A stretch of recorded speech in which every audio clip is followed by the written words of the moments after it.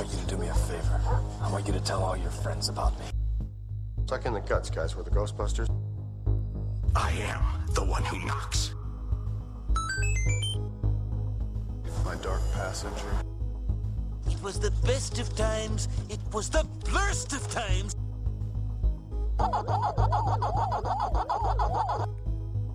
Don't call me Junior.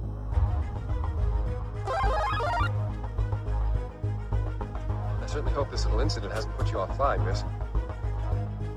If you strike me down, I shall become more powerful than you can possibly imagine. Hi everyone, welcome back to Talkin' Geek. The geeky podcast. Yeah, we don't have like We don't have a tagline. We don't have a really good tagline after that. No, So we don't. just the podcast where you and I talk all things geeky that we want to talk about. Yep. I'm The- Heidi, and you are Danny. For those people who are new listeners, we're a married couple that just likes geek culture. Exactly. So we just put out our last episode was our Rise of Skywalker review, and that was fun. That was fun. And since our last Lots episode, of insights. I went back and saw that movie a second time because I'd only seen it the first time after we talked during. Before we talked about it. Yeah, I'd only seen it once before we talked about it, and I went back a second time, and that movie was even better the second time. I liked it. Like that movie is good. It's still not as good as Force Awakens, but it's definitely. I mean, I already knew this after the first time, but I like it a lot more than Last Jedi. Like I it's need to good. see it again. It works. 'Cause I came away with it from it, enjoying it, but with a lot of gripes. So Yeah, most of my gripes went away. The Hux. One thing I didn't mention on that episode, so I'll mention it real quick here, is that General Hux, and it was still a problem on my second. spoilers, by the way. Oh yes, we always spoil everything on the show. So the one thing that after we finished recording, we were like, we nailed it. We nailed that episode. It couldn't have been more perfect. Mm-hmm. Then I was like, oh, I forgot to mention General Hux, because I was like, one of the things that annoyed me about Rise of Skywalker is General Hux was sort of in Force Awakens. The character played by Donald I'm blanking on the actor's name. Dumhall. It's like a weird Swedish name. Yeah. Or not weird. It's not weird, but it's It has a different pronunciation. yeah, different spelling. But he in Force Awakens, he's kind of a goofball, but not quite. But he's like the foil to he's like the still on the First Order with Kylo Ren, but he's like vying for attention with Snoke. And then in the second Last Jedi, they made him even more Domhnall Gleeson. Domhnall Gleeson. Yeah. And so in The Last Jedi, they made him even more slapstick and kind of more silly, and he was kind of the butt of a lot of jokes and things. But he was still one of the characters that we had followed or had been in both movies. And in this movie, he's there for the first half, and then it comes out that, halfway through, he's the spy that had been leaking information to the Resistance. And then, like, within 2 minutes of finding that out, he gets shot. Like, they're like... they're like, yep, we just knew. The Resistance... Well, and he's no. gone. The Resistance... Well, yeah, they figured out that he was the spy, and they just killed him. And that was a wrong move, I think. I think that character, even though he was sort of a silly character, he deserved a little bit more than that. But Agreed. But the movie was even better for me the second time.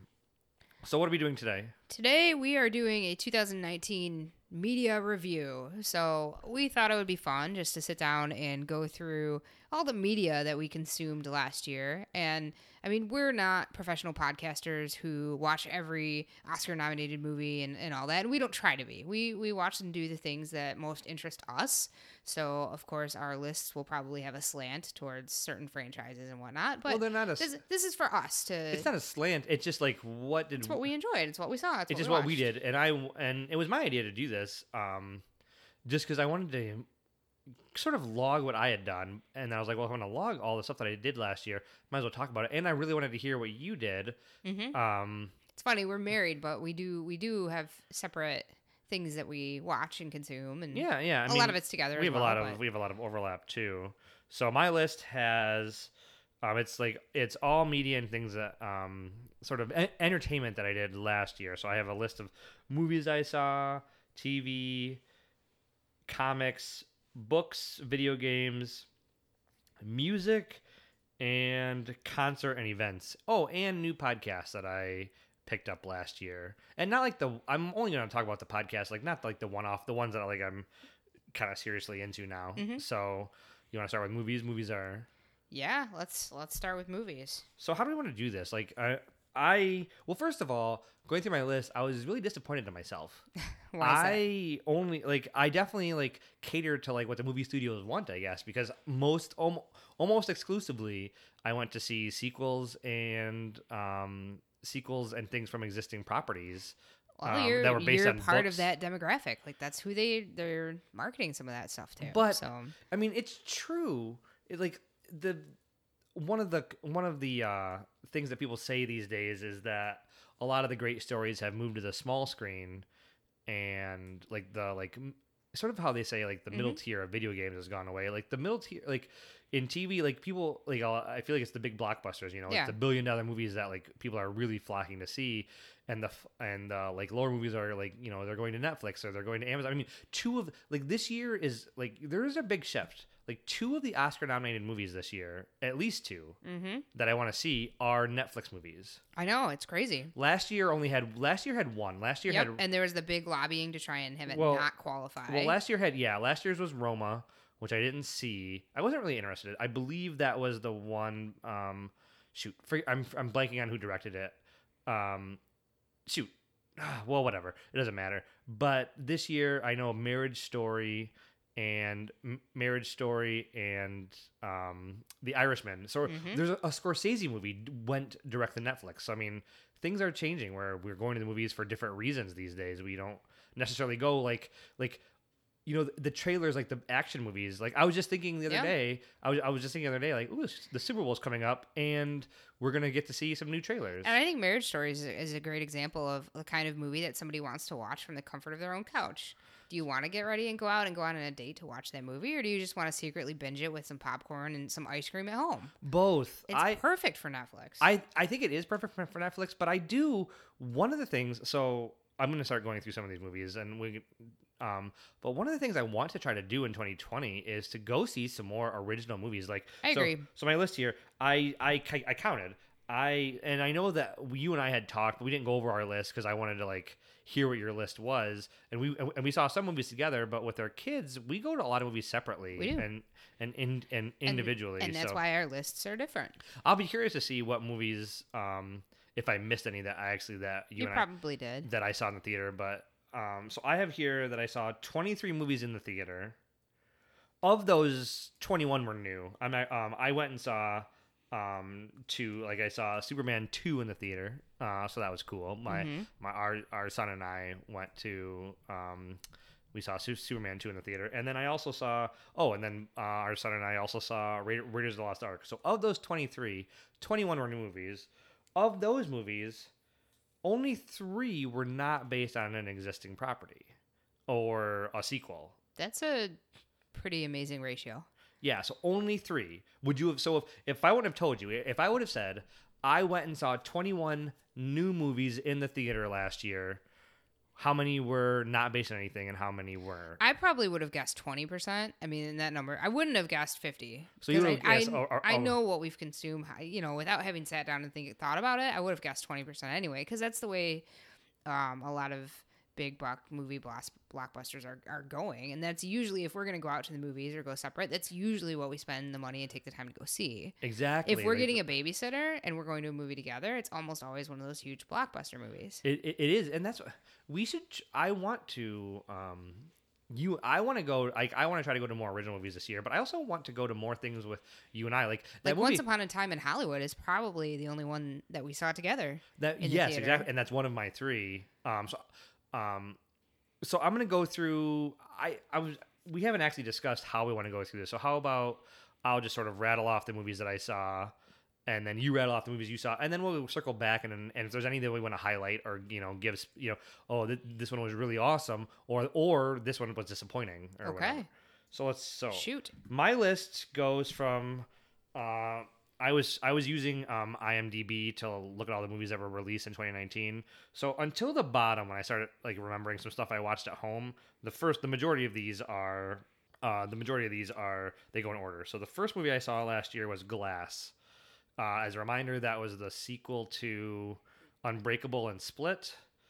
And so I saw Glass, Captain Marvel, and then, or actually Shazam. I should call it Shazam, not Captain Marvel.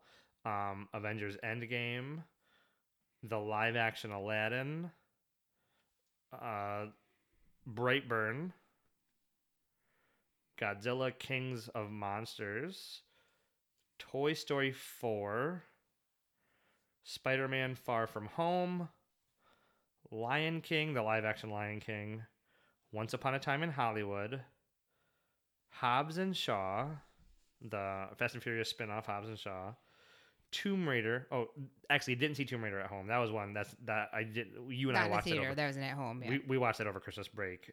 It Chapter 2, Ad Astra, Joker, Terminator Dark Fate, Doctor Sleep, Frozen 2, Rise of Skywalker. Oh, I forgot to put in, this would have been like around the March, April time, I believe. We saw the documentary Apollo 11 Yes. on covering, obviously, Apollo 11. So that's why I saw it home, or saw it in the theater. So let me keep going. Or I also saw, as I mentioned, Superman 2 in the theater. That was cool. Raiders of the Lost Ark. And then at home, you and I watched El Camino, the Breaking Bad Jesse Pinkman movie. Which is funny because I was going through my Netflix queue and ended up putting that on the TV side just as I wasn't thinking, like, yeah, that's the movie. And then for St. Patrick's Day, we watched, neither one of us had ever seen Leprechaun, the horror film. I forgot about that, The horror film Leprechaun, so we watched Leprechaun. This year, we're going to make that a tradition for the next 7 years, I guess, because there's 7 of them, I think. But so this year we'll watch Leprechaun 2. But so then I have a couple of animated DC movies. So I have Reign of the Supermen, Batman Hush, Batman Ninja, Batman and Teenage Ninja Turtles, Justice League and the Fatal Five, and then I also have on the list that we watched A Bad Mom's Christmas. Yep. And then the Captain Marvel movie serial from the 1940s. We watched that early in the year. I think I got it for Christmas last year. We did, The serial, the 15-part movie serial for Captain Marvel, or Shazam, if you want to go by what he's called now. So how about you go through your list? So my list is intermixed of movies that were in the theater and some movies that we watched at home. So I'm not quite nearly as organized as you, and I think you'll recognize a few titles that you saw and forgot on your list. So here we go. In the theater or at home or both? Both. Okay. 2 in the theater, and I think 1 or 2 at home. Anyway, here we go. So It Part 2. I saw Dirty Dancing in the theater, which that's my favorite movie. So I'll go see that anytime that I can. Oh, that's cool. So I saw, it wasn't Superman the movie, so my Superman favorite, 2, but I saw Superman 2 and you saw Dirty Dancing. Yep. Blair Witch, the 2017 version. Once Upon a Time in Hollywood. Footloose. We watched Solo at home, which you had already seen that. I'd already seen it, so I didn't count it. Yeah. It was a first watch for me. Oh, yeah. One thing we should say, we didn't say this at the beginning of the episode, is this list is going to be... there's old stuff on It's here. mostly stuff that came out this year, but it's also new to us. So if I had never seen it before in 2019 or watched it or read it... Exactly. Because there is some stuff on here that I did read or watch that I didn't put on the list because it wasn't new. So keep going. Apollo 11, as you mentioned. Secret Life of Pets 2. Frozen 2. And then Aladdin, the live action. Mission Impossible Fallout, Bad Mom's Christmas, Glass, like you said. I watched Lego Movie Part 2. You went and saw Glass? Yeah. Oh, I didn't know. I had forgotten that you went and I saw Glass. Okay. Lego Movie Part 2, I rented that. Captain Marvel, saw that in the theater. So did you. Shazam. I mentioned that. No, the actual Captain Marvel. That came out in 2019. Oh, that's why. Oh, so Marvel's Captain Marvel. I had it on the list. Remember at the beginning I was going through and I said Captain Marvel because I saw those back to back. So both of those movies came out. Yes, I know, but I didn't. I had it on the list. Oh, you thought you wrote it twice. I see. Well, because in the comics, Shazam is called Captain Marvel. It's actually Captain Marvel. So I wrote in my list, I wrote Captain Marvel and then I wrote Shazam. And I was like, oh, that must have been a mistake. But no, it was because I did see Captain Marvel. Avengers Endgame. Missed that one on your list. They just not. Oh, no, I didn't. Unless I didn't read it. It's on here. I must have missed okay. reading it. Detective Pikachu, The Hustle, watch that one at home. Toy Story 4, Spider-Man Far From Home, The Lion King, Joker, Descendants. That movie's been out for a long time, but I watched it with the kids. It's not great. Klaus, that was on Netflix. And then Star Wars Rise of Skywalker. And then I also went back and added in Leprechaun because we watched that together, and then the Batman TMNT as well. So that's my list. So there's a few things that I saw that you didn't. I think the only movie that I saw in the theater that you did not see in the theater was Detective Pikachu. And I didn't say it, but I did have Hustlers on the list. You and I watched Hustlers together, but I was trying to skip because I started off saying like the movies I saw in the theater, so I skipped that one. Oh yeah. So I just didn't go back to it. So I had Hustlers. So any movies that of those, do you want to highlight any or all, or like do you want to give some quick thoughts? Like, did you have a favorite one? Did you have anything that disappointed you? I think Footloose is worth mentioning because it's a movie that definitely has a cult following. It's another one of those dance movies that kind of came out of the 80s, Dirty Dancing being one. There's a couple other dance-related movies that came out of the 80s too, and I had never really watched it full, like start to end. I had seen little pieces of it here and there, but I'd never seen the whole movie, and it was okay. I was hoping I would like it more. It was fine. It felt more like a bunch of kind of music videos strung together with some with dialogue and stuff in between. I don't know. I didn't really care for it all that much.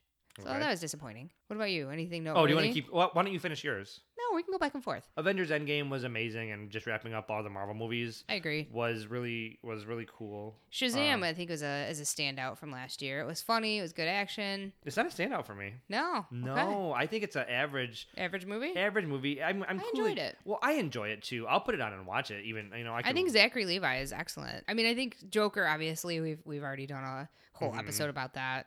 And even Once Upon a Time in Hollywood, that's an excellent one too that we did a whole episode on. So Avengers Endgame was they stuck the landing. Marvel really did a good job, and I'm taking Endgame as a perfect opportunity to jump off the Marvel movies. I'm pretty much get off the train off of it because all the characters are that I want. Like, there's no movies that I would there's no characters left except for Hulk. I would probably be excited about a Hulk movie, but I don't think they're going to make one. But all Iron Man's dead.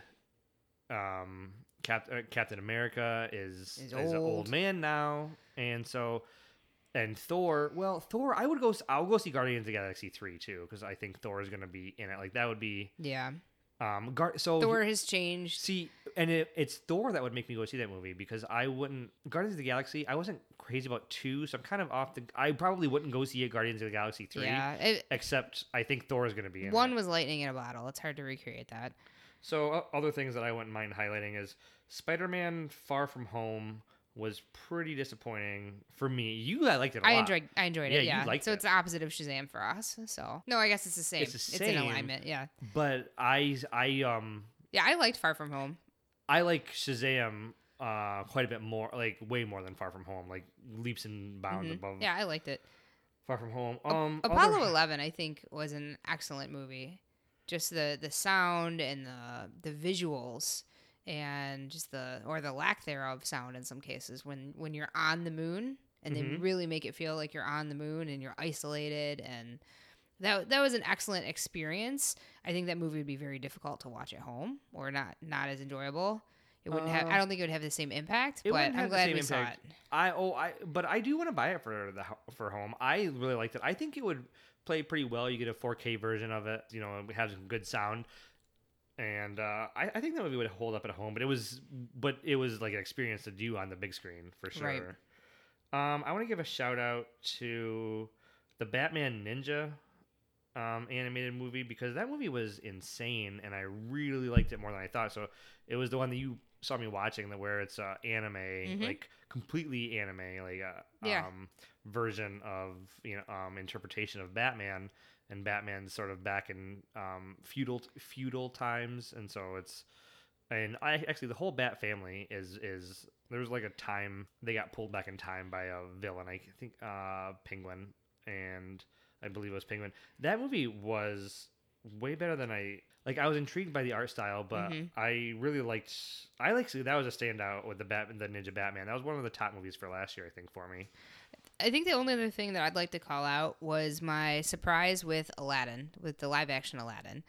The live action Beauty and the Beast is, I think, the only other live action that I have seen, other than like some of the Cinderella remakes that they've done. And I went into it with just kind of meh expectations. Like, it's just another live action remake of a cartoon or an animated film that I actually really do like. I enjoy Aladdin a lot. I like that film. I love the music in Aladdin. I grew up with Aladdin to some extent.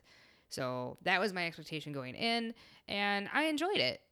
I was very skeptical of Will Smith as Genie, and he was okay as Genie. He's no Robin Williams, and that's fine, but I think he made it his own. But what I really liked was the way that Disney reworked part of the story for Jasmine and gave her her own song and made her a little bit stronger of a female character and a female role than she has in the cartoon. And so I really liked that. I was surprised by how much I enjoyed it.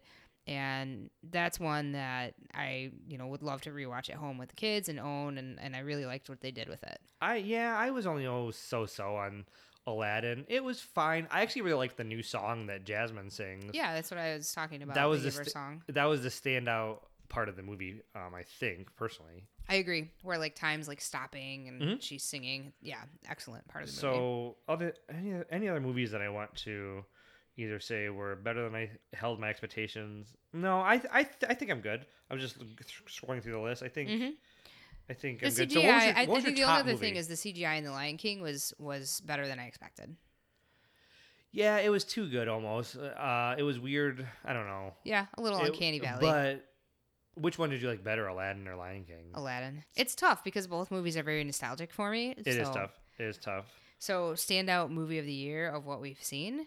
It would probably have to be Endgame, I think. Although Once Upon a Time in Hollywood and Joker are right up there with it. Once Upon a Time in Hollywood and Joker are definitely up there.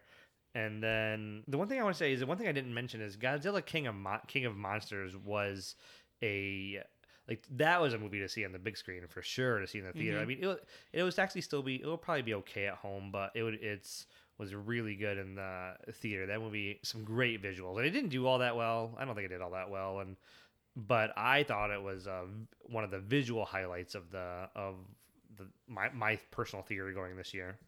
So, what do you have for anticipated? Did you make it an anticipated 2020 like movies you're looking forward to or want to see? I did, yeah. And it's already a decently long list actually. So, I've got the new Wonder Woman movie.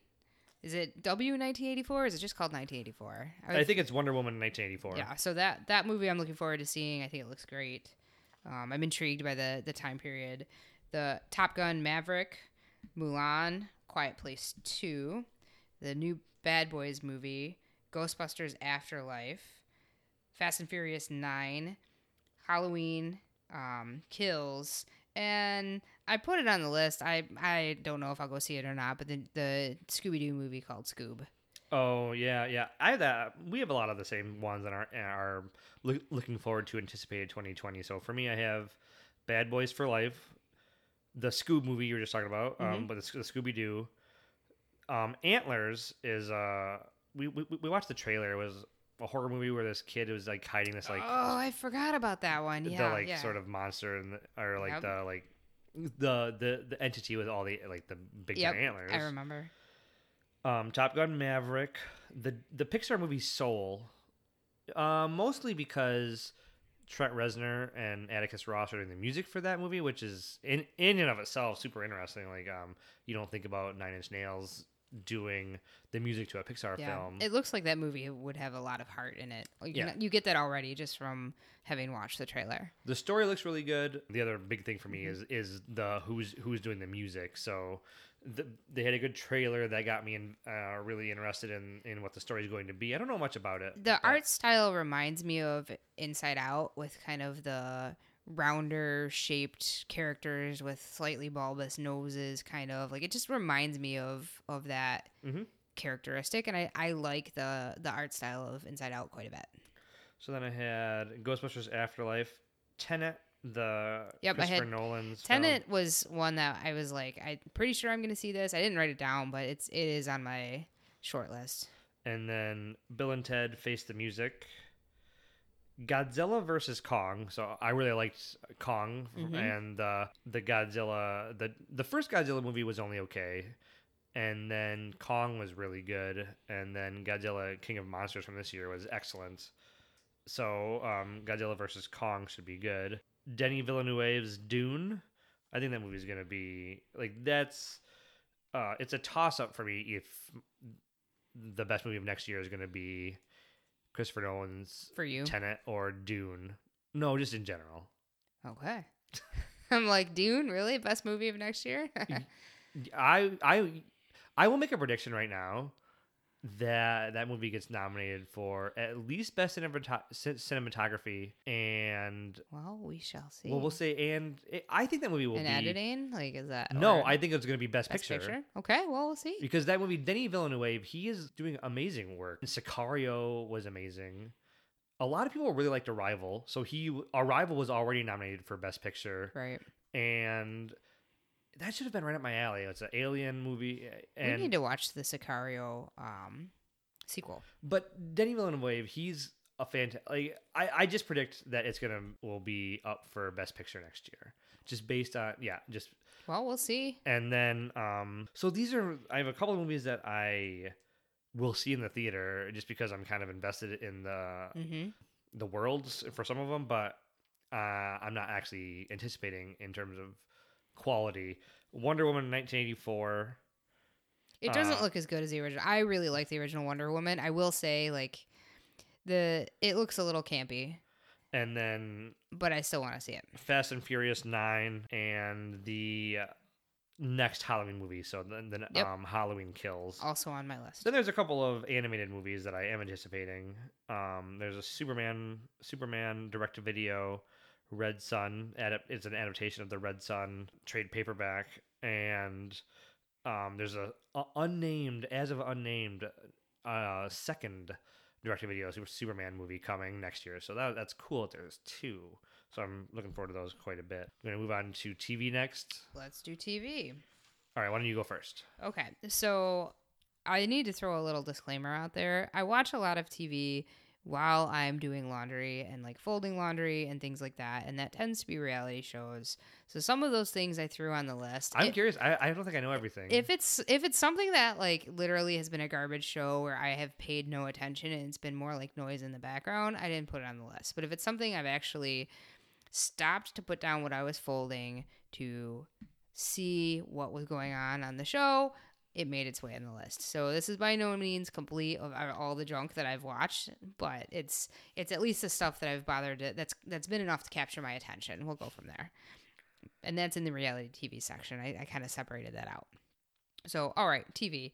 We already mentioned El Camino in the movies, so I'll move that out of the way.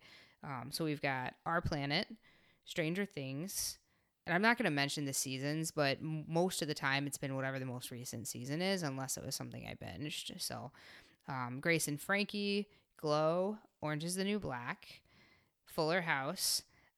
I put The Ranch because although I wasn't directly watching it, I've been in the living room for probably 90% of the episodes while you were watching it. So I have The Ranch by proxy because I watched it enough, even if I was reading. So The Ranch. So that's most of my Netflix stuff. And then also in Netflix and kind of the reality TV vein is Nailed It. And then, okay, here's my list of reality TV. Chopped, the great food truck races, MasterChef Junior, American Idol, Temptation Island, The Masked Singer. Actually, it's not as many. Now that I've read through them, it's not really all that much reality TV. Like, I thought the list was longer, but it's really not. Then we've got The Defenders, Mandalorian. I watched the Fire documentaries, which could kind of classify in the movies section as well, but I put them in TV. There's two different documentaries on the Fire Festival, so I watched both of those. The Flash, The Titan Games with The Rock, Beastmaster, American Ninja Warrior, The Hunt for the Zodiac Killer, Amazon Prime's show called All or Nothing, the Discovery Channel special series called Secrets of the Space Shuttle, a very Brady renovation. And I've caught a couple of episodes each of The Toys That Made Us and Movies That Made Us as well. And that is my list. Okay.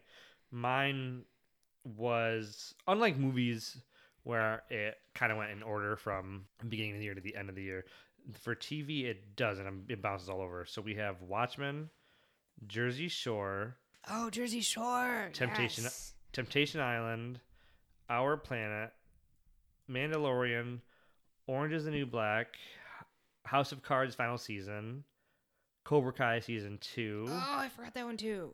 Krypton season 2, some episodes of The Toys That Made Us, and some episodes of the Movies That Made Us, The Ranch Part 7.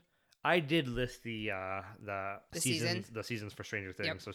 So Stranger Things season 3, Stranger Things season 2, The Defenders, Very Brady Renovation, Titan Games, The Flash, Supergirl. So I did watch And The Flash also, but I skipped out on Supergirl this year. I'm dropping that show. Yeah, I gotta drop that show. Supergirl is not all that good. Although you did tell me last season was a little bit brighter light than the season prior, and then obviously compared to this season too. So, So did you write and down The Last Man Standing, I missed that one as well. Did you write down any what TV are you anticipating for this year? Did you write anything down? I just got into watching The Blacklist, which I didn't mention the first time around. It's a 6-season series, and I'm into season 3, so I'm looking forward to continuing on with that. That's not a new show. I'm also looking forward to catching up with Better Call Saul. Well, not really catching up, but getting back into Better Call Saul. So we went basically an entire year without any Better Call Saul, and I'm really looking forward to that. That's starting next month, so that will be great. There is a new show that's on called Flirty Dancing, and obviously if I'm a fan of Dirty Dancing, I'm going to check out Flirty Dancing. I don't have high hopes for it. It's a dance show, which I don't mind watching dance shows, but they're trying to like force chemistry between dancers because they're having to learn to dance and go out on like a first date. Like they're trying to recreate that whole like meet cute while learning to dance scenario. It's forced, in my opinion. We'll see how it goes, but I'm going to watch it. And then Disney Plus should be, and I think it's coming out this year, they should be having an animated series about Moon Girl and Devil Dinosaur, and I'm really looking forward to that. Whenever it comes out, I'm all in on Moon Girl and Devil Dinosaur. When like what was the last information that came out about it? I think just when first they announced it, I think since then there's been a press release that it's an animated series coming in 2020. I mean they've listed the creators and stuff like that. That creative team is known. I can't recall who it is, but I know that they are working on it. All right, so for anticipated for 2020, I have The Ranch final season, Cobra Kai season 3. Yeah, that's on my list too. Actually, I forgot about that. Stranger Things. Yep. Mandalorian season 2, WandaVision. Oh yes. I think it goes without saying that anything I watch this year, I want to see the next season. Like, I think that's kind of a given for me. And then the CW Crisis crossover, which we're getting close. We just got to finish a couple more episodes of The Flash from the season, and then we can watch the Crisis crossover. The CW show, the CW Superman, that's coming out next fall. So the spin-off, right. The spin-off of Supergirl. And then I'm going to try to watch, the last season wasn't great. I want to watch the final season of X-Files, so X-Files season 11. And then Better Call Saul. Good stuff. That's a good solid list of TV. So before we move on to comic books, I just want to say about Better Call Saul that it's one of the ones I'm really looking forward to because it's been off the air since 2018. Yeah. So I said we didn't get any Better Call Saul in 2019. Yeah, I said that. Yeah, but I'm not used to going that long without seasons. I know some shows like I know we weren't Game of Thrones watchers, but I know that Game of Thrones would go take huge breaks. But yeah, really it's unusual for for anything Saul. we've ever watched. So let's move on to comics. Okay. So the comics that I read this year were Doomsday Clock.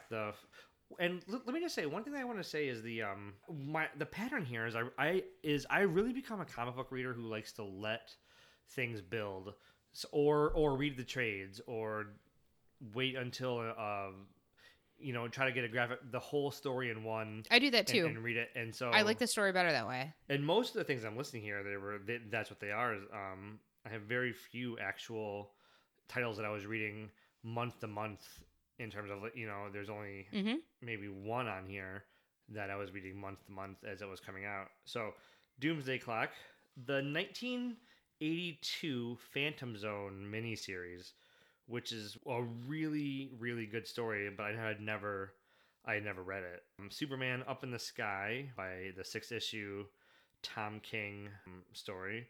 Walking Dead Omnibus 8. Money Shot. Heroes in Crisis. The Man and Superman 100-page special written by Marv Wolfman from this year. Superman Year 1. The Turtle City at War storyline. Shredder in Hell. Transformers vs. Ghostbusters. Batman versus and TMNT, the Turtles 3. Dark Multiverse, Death of Superman. The monthly title, Superman in Action Comics. 12 issues of Unnatural by, that was the 12 issues by Miko. I forget her last name, but that was a good story. It went in an interesting direction. Unsacred, Alan Moore's Lost Girls, High Level, Kiss the End, the band Kiss, Shazam, the new volume Shazam, Ghostbusters Crossing Over, Claus and Joe Christmas, Dear Justice League, Elephant Men, The Pentillion Job, Marvel's Epilogue with Alex Ross, Daredevil Noir, and Daredevil End of Days. Good stuff there. So what is your list? And is there anything that I read that you're like, ooh, what is that? Or like anything that like you read we have... No, not really. Our lists, when they overlap, but if they don't. Like, I'm not interested, I guess. So I read Daredevil ongoing comics, so I've read whatever came out in 2019 for Daredevil ongoing. I have the Marvel Ultimate subscription, so I will say with that, there's so many comics that are available just free. I dabble and read a lot of like random issues here and there, of which I have not tracked or kept here, but Marvel has like pinned reading lists.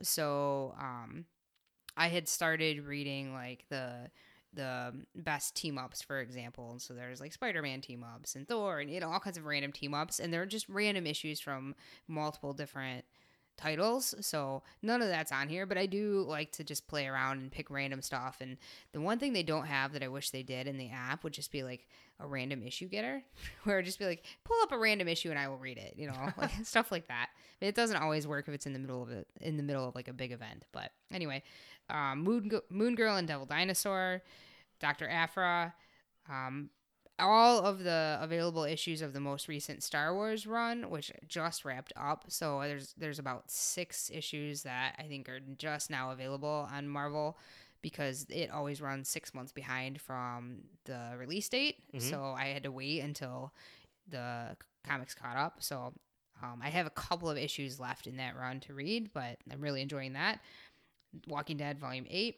Life is Strange, which if you're a video game player, you would recognize is a video game, but the first season of Life is Strange, the video game, they turned into a comic based on the 2 lead characters, Max and Chloe. So I'm reading that comic, which was initially supposed to only be a 4 or 5 issue short miniseries, but it was so well received. It was supposed to be 4 issues, so well received. They extended it out to a 5th issue, and then now they just made it ongoing. So I think it's up to issue, I want to say 11. It's pretty far along, so I'm really enjoying that.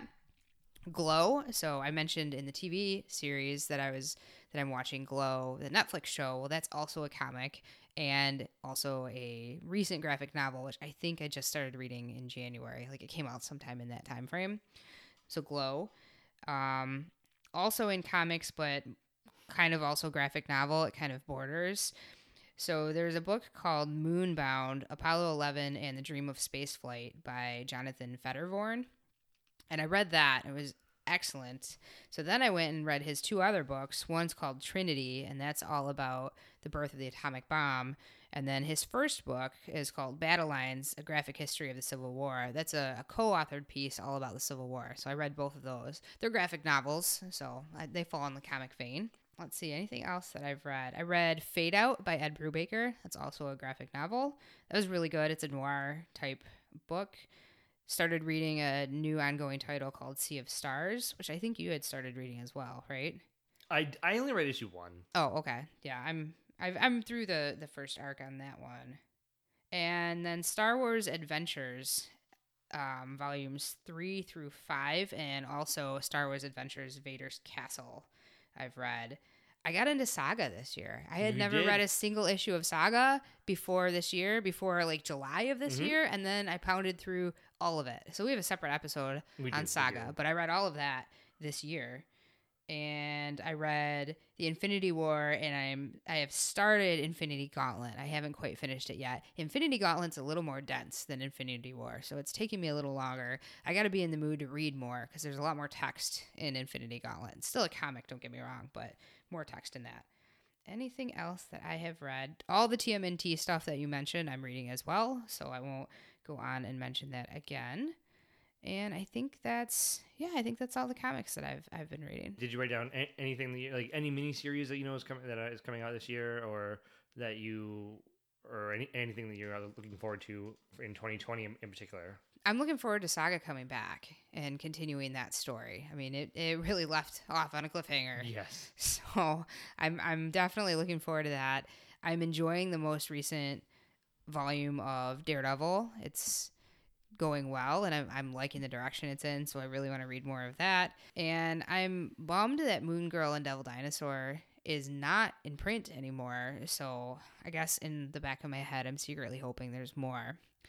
Ed Brubaker, I don't know of anything of his that's coming out. I'm not aware of anything, but he tends to publish either a short miniseries or an ongoing series or a graphic novel maybe once a year or so. So I'm hoping he's got something that comes out this year because I've read almost everything that he's done in independent. So I'm curious to see if he publishes anything.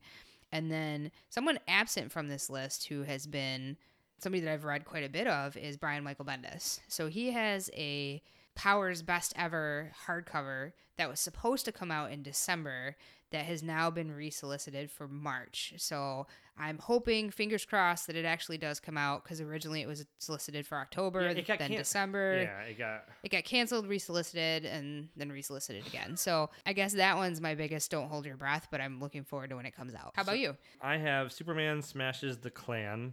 That's a trade of it's been individual issues. Three individual issues. Batman Curse of the White Knight. It's 8 issues, and it's currently up to issue 5. I'm letting them build up. Mm-hmm. So I'll do read that. It's a sequel. It's a follow-up to the first Batman White Knight. TMNT. So the Turtles is getting a new creative team this year. Sophie Campbell. She's coming on for art and writing. So I have that on here.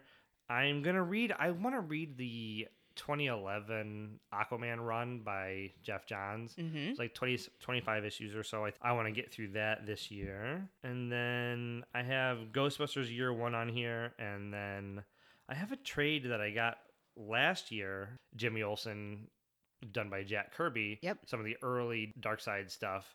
And I need to get to that too. So one other thing to mention is for Christmas, I got the first trade paperback of Paper Girls. Probably should have been on the 2019 list. I think I started reading it sometime between Christmas and New Year. I'm looking forward to pounding through the rest of that. So I just finished volume 2. Volumes 3 and 4 are on their way from everybody's favorite mail order big box store. I guess they don't really count as a big box store, but you know what I mean. So before we move on to books, I just wanted to say, since you're the Daredevil fan, you didn't have very many comments when I said that I read Daredevil End of Days and Daredevil Noir, but I wanted to say that I wasn't that big of a fan of Daredevil Noir. The story I didn't think was great, and the art I just wasn't a big fan of it. But I loved End of Days. I thought End of Days was awesome. I agree with you. End of Days is the stronger of the two. I like noir as a format in general.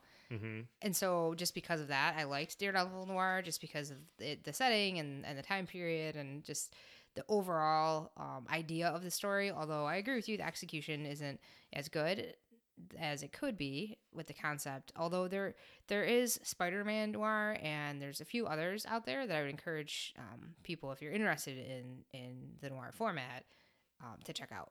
And it's funny because I didn't comment on this when you brought it up, but you said you haven't been reading that much Brian Michael Bendis, and that's because he's been at DC. And I do, and so I just want to comment real quick on that because I do not think that he's doing that good of a job, that he's doing that well on Superman. It's fairly divisive among Superman fans, and right now the storyline is going on when Clark Kent reveals, or when Superman lets the world know that he's Clark Kent, and he's basically getting rid of his Clark Kent identity. And so we'll see how that plays out. But the Brian Michael Bendis in DC, I have not been impressed with too much at all. I haven't been. He's doing a lot of stuff, but I'm not super impressed. And I hadn't read that much Bendis before he came over to DC. A ton, just because he's had some well-known long runs for Marvel. He's written some big events for Marvel, and then I'm actually a bigger fan of his creator-owned stuff. Yeah, the most I had read of his was probably like 10, 15 years ago when for Ultimate Spider-Man. I read the first 4 trades of that, so probably like the first 20 or some issues of Ultimate Spider-Man, which was good. I want to get good. It's been a goal. At some point I want to get back and finish that, because I know it's like 100 issues or so, and then it's over. But I just wanted to bring up that because you mentioned Brian Michael Bendis, and he has not been doing that well. I mean, to the point where I dropped Action Comics. I'm not reading it. I just wasn't interested in it at all, and so I'm only reading Superman. So that's all I have on comic books. Did you have anything else? No, that's all I've got too. So let's move on to books that we read last year. And I'll go first because I have a short list, and because, sad to say, I did not do as much prose reading as I probably should have, and that's another one of my goals for 2020 is to read some more books, fiction or nonfiction. It doesn't matter, but just books. I only read 3 books last year, and Lame on me. They're all nonfiction though. I mean, I had started. I'll say the ones that I read and started in 2019 and finished. So, I read Sex and God: How Religion Distorts Sexuality. Very interesting book for a topic for a different discussion. Packing for Mars by Mary Roach. That book we've had for a while, I think since 2012 or 2013. Yeah, I read it a few years ago. So, but you and I are both pretty big into space, so it was a blind spot that I hadn't read it yet, especially since it was in the house. I just had no excuse, so I finally got around to reading Packing for Mars, and it was really good. Mary Roach, she always writes things from an interesting perspective. Yep, I've read all but one of Mary Roach's books. I highly recommend her. I have one left on my list that is more military related, and I just haven't picked it up yet, but I love her writing style. And then the last book that I read was The Science of Interstellar, which is a really dense, but it was almost textbooky from the looks of it. It was. The size of the book, the paperback style of the book. It was written by Kip Thorne, astrophysicist Kip Thorne, and he was a consultant on the movie Interstellar. Christopher Nolan, who we already talked about earlier in this episode, for he has Tenet coming out next year, but Interstellar, they wanted to make a very scientifically accurate, for the science that was known at that time, as scientifically accurate as they could, while still making a really interesting science fiction story. And so that book was really, really dense but enjoyable. It gave me a greater appreciation just for gravity and how important gravity is to the universe, and how more than I think I had thought about. I mean, yeah, gravity keeps you pulled to the, held to the earth and things, but like just super great appreciation for gravity. I'll leave it at that. So what about you for books for 2019? Oh, actually, do you want me to go? Why don't you do books, and we can talk about what we plan to try to, in 2020 reading. Yeah. Anticipated 2020 reading. So I mentioned this in comics, but I'm going to mention it in books also, and that's Moonbound, Apollo 11, and the Dream of Spaceflight. It's in the shape of a book, even though it's more of a graphic novel, but it's just so good. Well, so was Daredevil Noir. That was in the shape of a book. So I'm mentioning it twice. Well, this is smaller than like your comic format, but yeah, Daredevil Noir is in that like the smaller format. Well, it's good, so I'm mentioning it twice. But anyway, I started reading but didn't finish a book called The Time of Our Lives. It's a collection of, not stories, I guess it's a collection of of articles all about Dirty Dancing, but it's not like pop articles. They're academic articles about various aspects of Dirty Dancing. So there's sections on culture, on race, on Dirty Dancing's impact on the film industry, because it actually sits at a very unique place in the film industry, with the kind of a bubble with smaller VHS direct-to-video companies trying to venture out and create their own films. So anyway, I haven't read everything in that book yet. I haven't read all the articles, but I've started that, and it's really good. So if you enjoyed Dirty Dancing, that was a good one. I read Failure is Not an Option by Gene Kranz.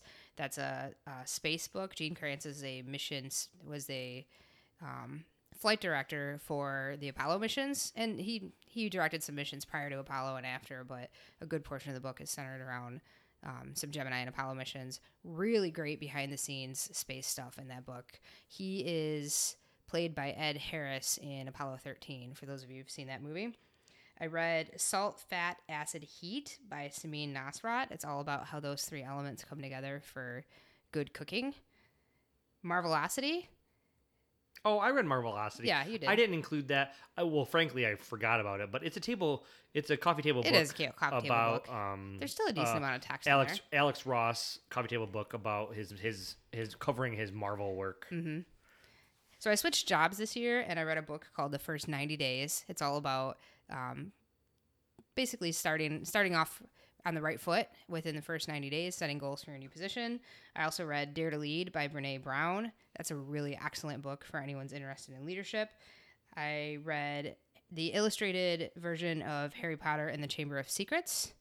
Sorry, Harry Potter and the Philosopher's Stone. I'm in the middle of the Chamber of Secrets. I finished Harry Potter and the You've read that Philosopher's before. Stone. Oh, well, not the I didn't read the illustrated version, so that's still brand new. And then I also read a whole handful of short stories by Raymond Chandler.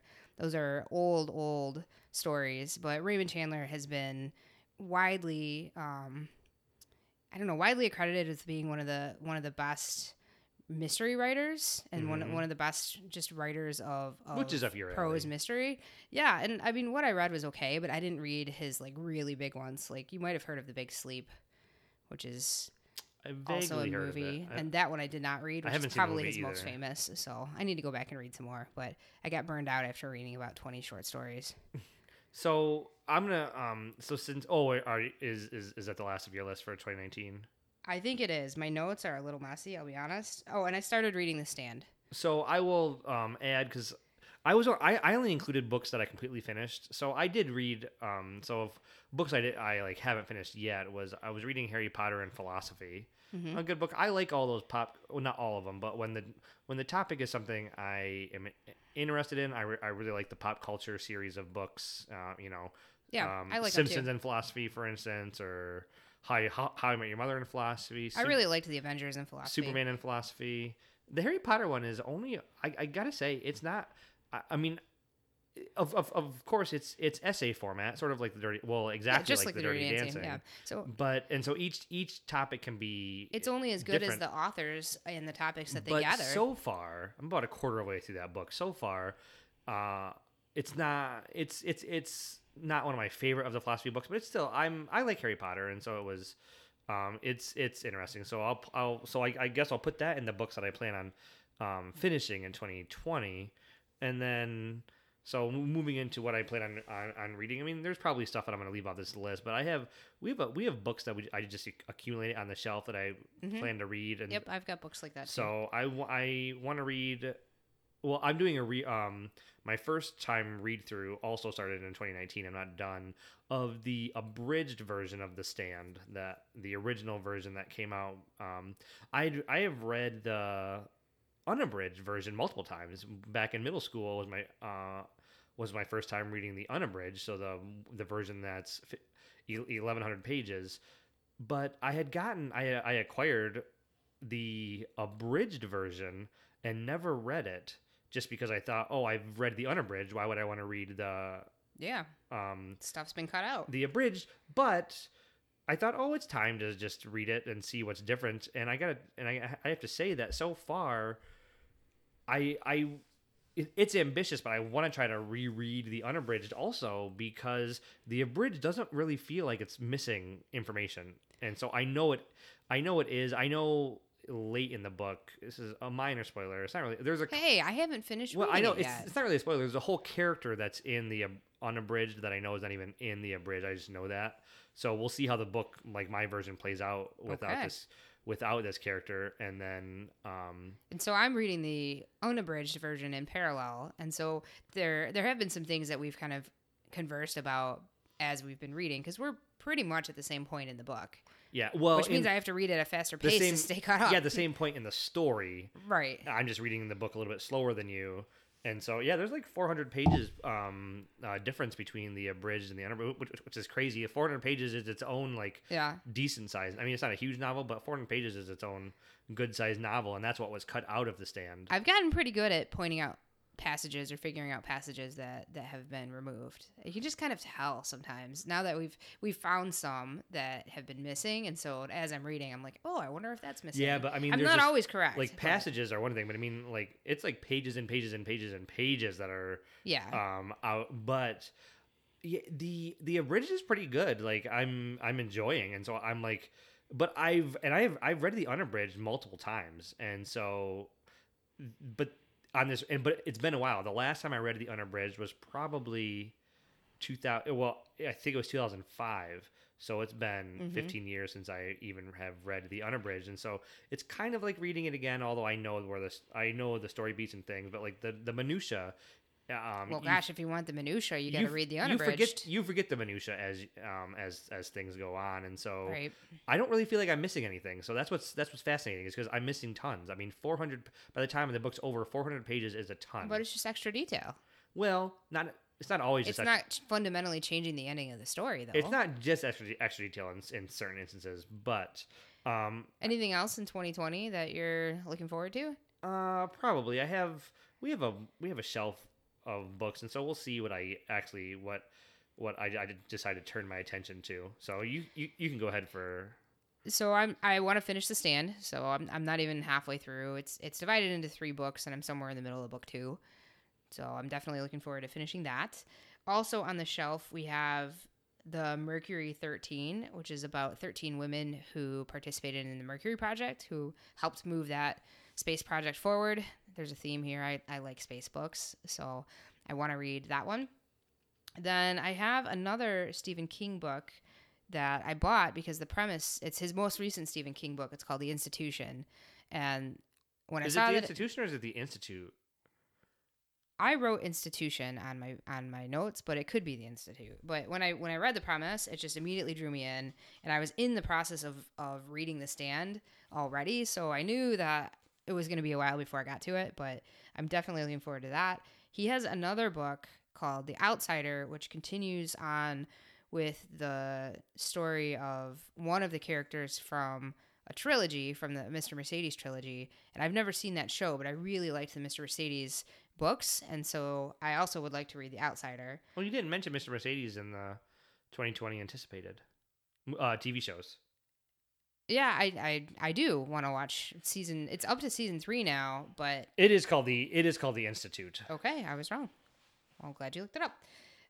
And I want to continue reading more of the illustrated works of Harry Potter. I'm enjoying the reread of Harry Potter. I'm reading it with our son, so he's getting to enjoy it as well alongside me. Plus, then there's the illustrated version. So I like seeing the illustrations because it's good to see an interpretation of the text that's different from the movies. I've seen the movies so many times that you kind of get those characters stuck in your head. Like you get those images ingrained of this is what Hermione looks like, this is what Harry looks like, this is what Ron looks like, this is what Quidditch looks like.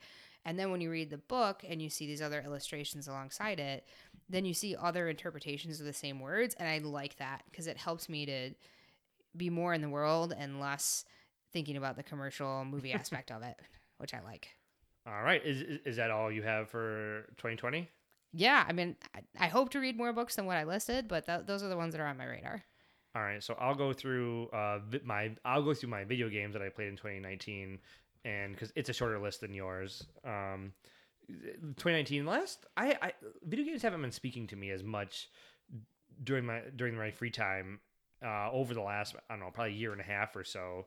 So of what I played last year, I played Super Mario Maker 2. Oh, I'm just putting what I think I played and finished on here. Like just games I dabbled in. I don't have on this list, but I played and finished Super Mario Maker 2.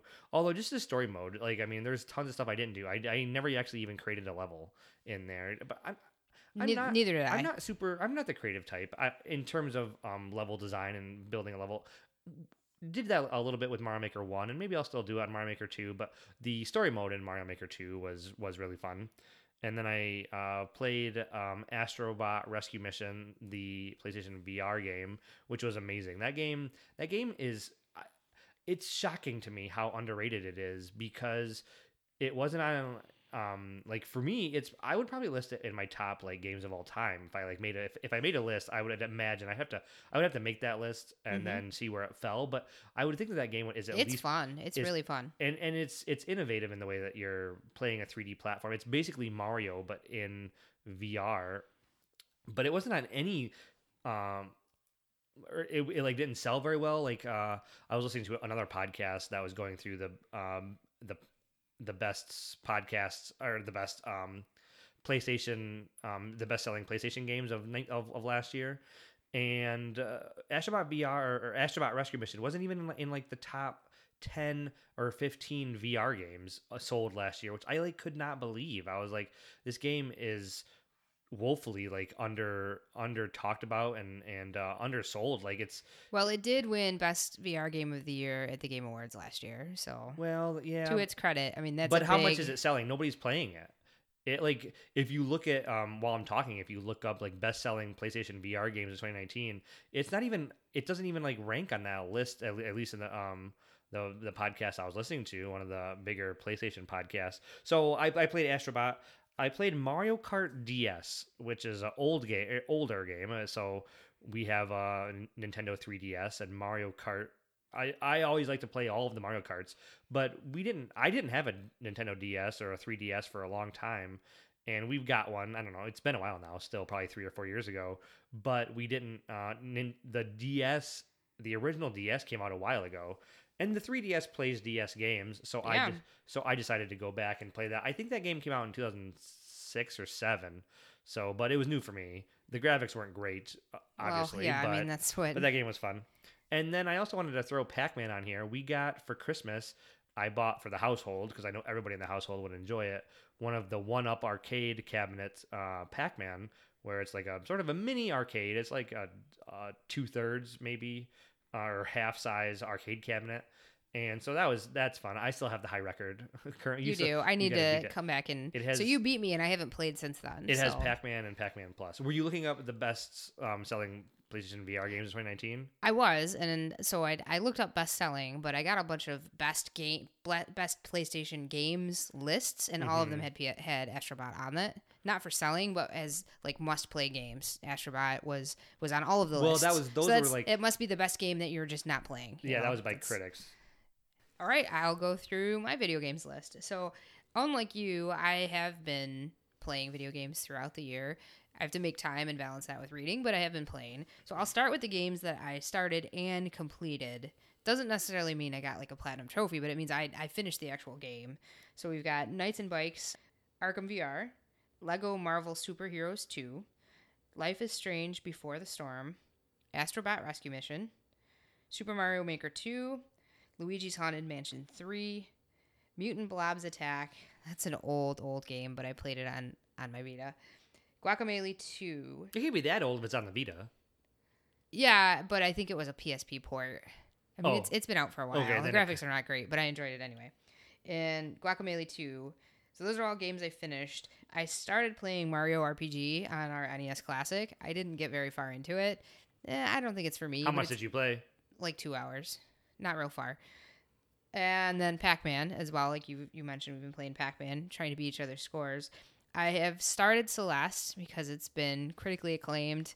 I don't know if I haven't been pulled into it. Like I've heard lots and lots of video game critics whose opinions that I tend to align with say how good that game is. So I've wanted to give it a try. I don't think I've given it enough time yet to be pulled in. I want to give it more time, and then we'll see where it goes. And I started the last Tomb Raider game in 2019, but I've really mostly been playing that in 2020. And that's my list. Do you want to talk about any of the? Oh, I'm sorry. In Marvel Ultimate Alliance 3, The Black Order, I've been playing that on the Switch, and I rage quit it for a while because it was annoying me in one of the boss battles. But I have since calmed, and I'm ready to go back. So the games that you played and completed, you didn't speak about too many. Like you just went through the list. Is there anything you want to talk about that you highlight? Like you wanted to highlight, like that you really liked, that you were disappointed in, or that were like middling, or So Arkham VR has been out for a long time, and I just hadn't. Batman Arkham Okay, VR. I was confused. yeah. I was like, which game is that? Batman Arkham VR. It's been Okay. out for a long time. I hadn't gotten around to it, and then one weekend afternoon, you were like, "Just play it," and I'm really happy I did. I enjoyed being Batman and putting on the cowl and solving a detective case. So that was fun. And Lego Marvel Superheroes 2, that's another Lego game. I've played a lot of Lego games. I haven't played all of them, but every time I play a Lego game, they change something. Like they change the systems, or they change the menus, or they're constantly tweaking it, and it's not always for the better. And it really shows that the developer has different teams working on different games because they're constantly coming out with new Lego games. So I'm sure it's different teams on different ones.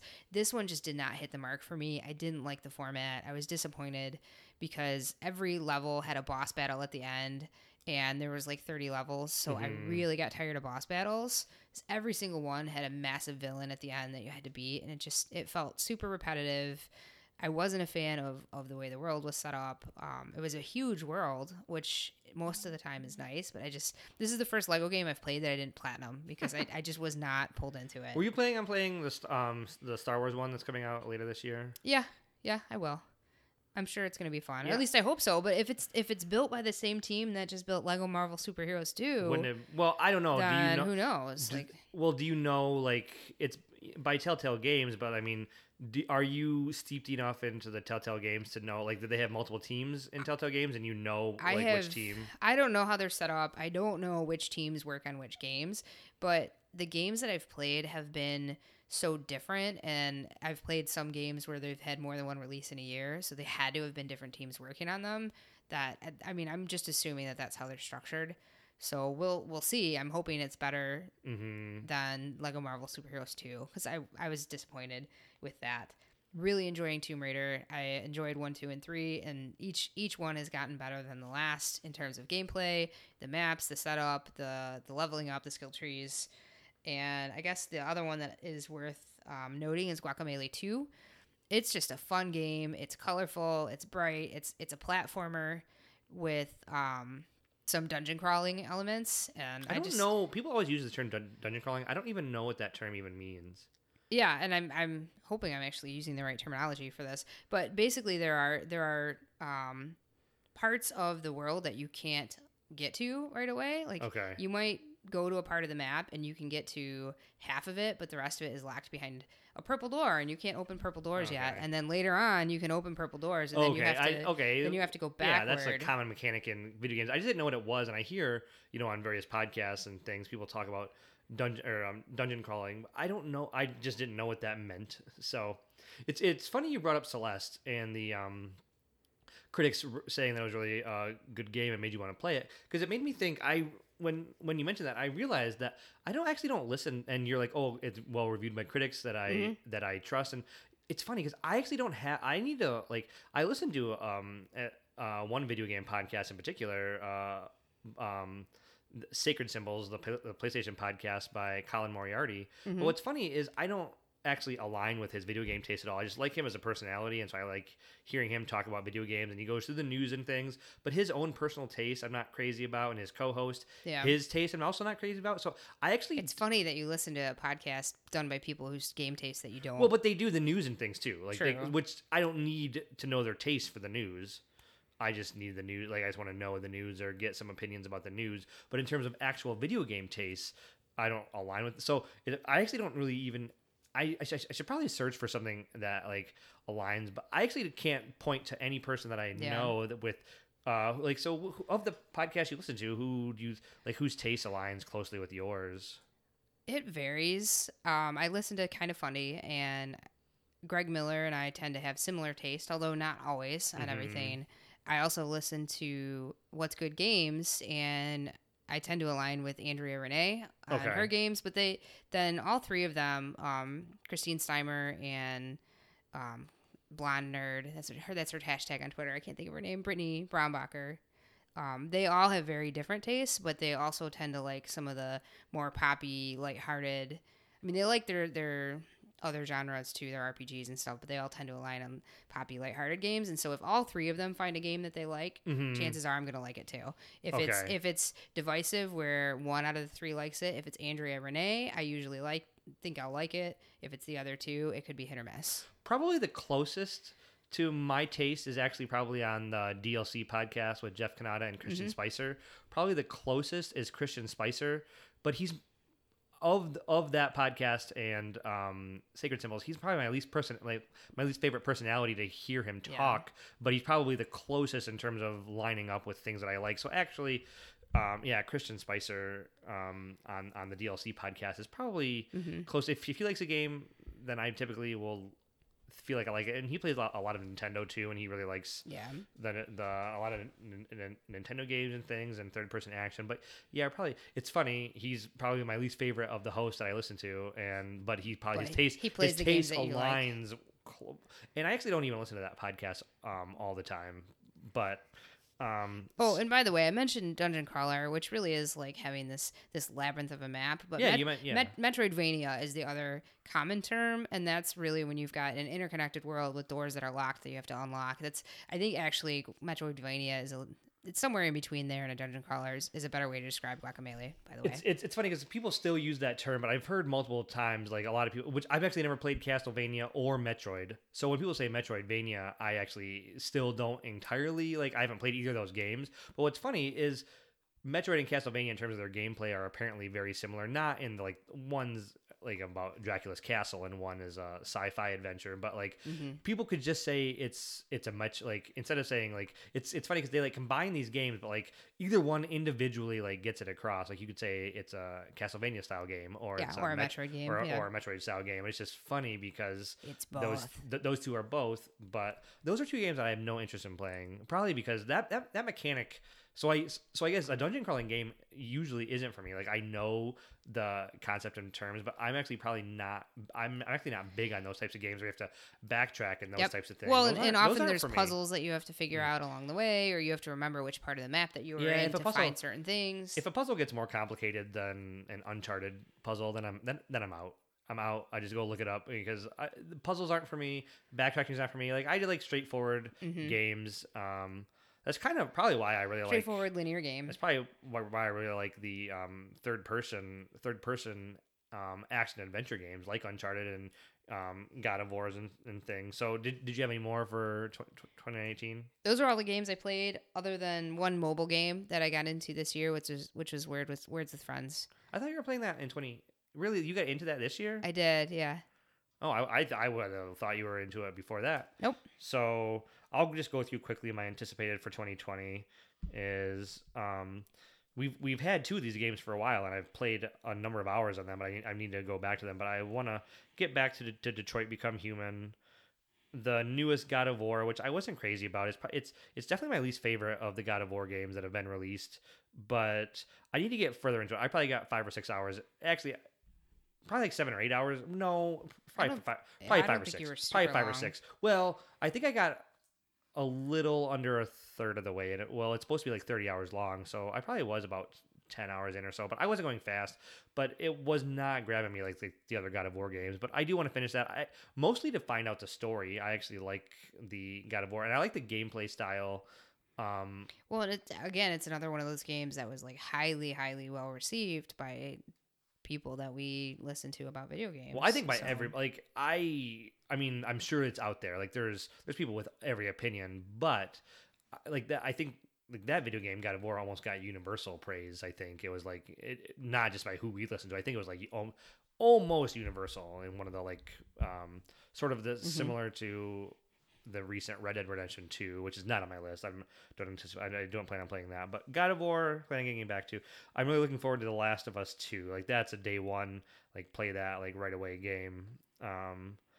Spider-Man maybe, the Insomniac game. That's a maybe, if which means probably not, because I haven't been in the biggest video game mood, but it kind of reminds me of Infamous in its gameplay, in the look of it.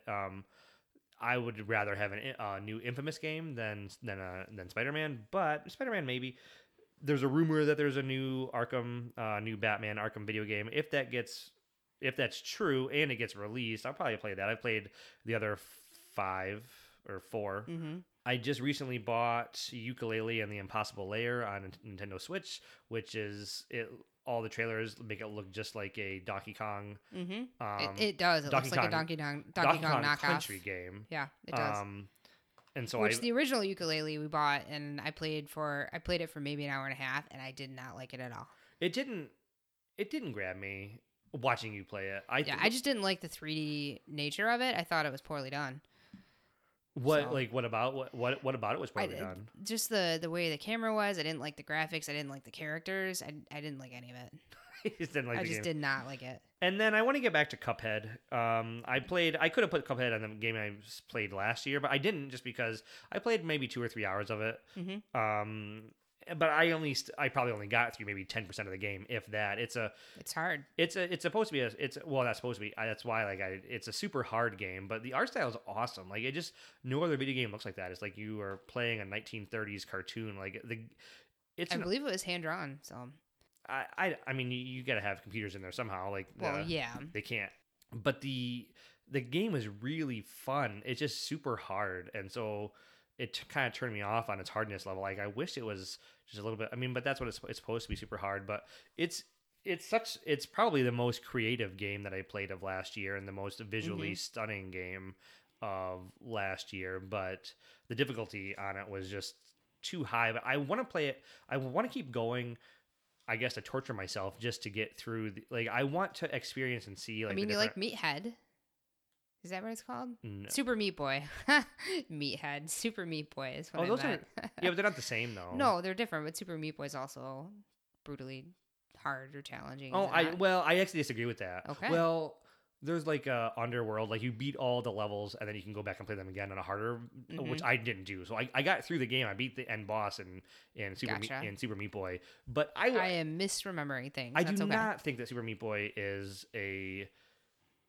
There's difficult portions of it, but it's not any harder than maybe like, I don't know, like World 8 of a Super Mario World, or it's not too crazy. It gets a little bit more difficult towards the end of that game, but there's supposed to be a sequel coming out, Super Meat Boy, like a runner style game, which is annoying because I wish they just would have made another one just like they made before. But there's supposed to be like an endless runner Super Meat Boy that was announced.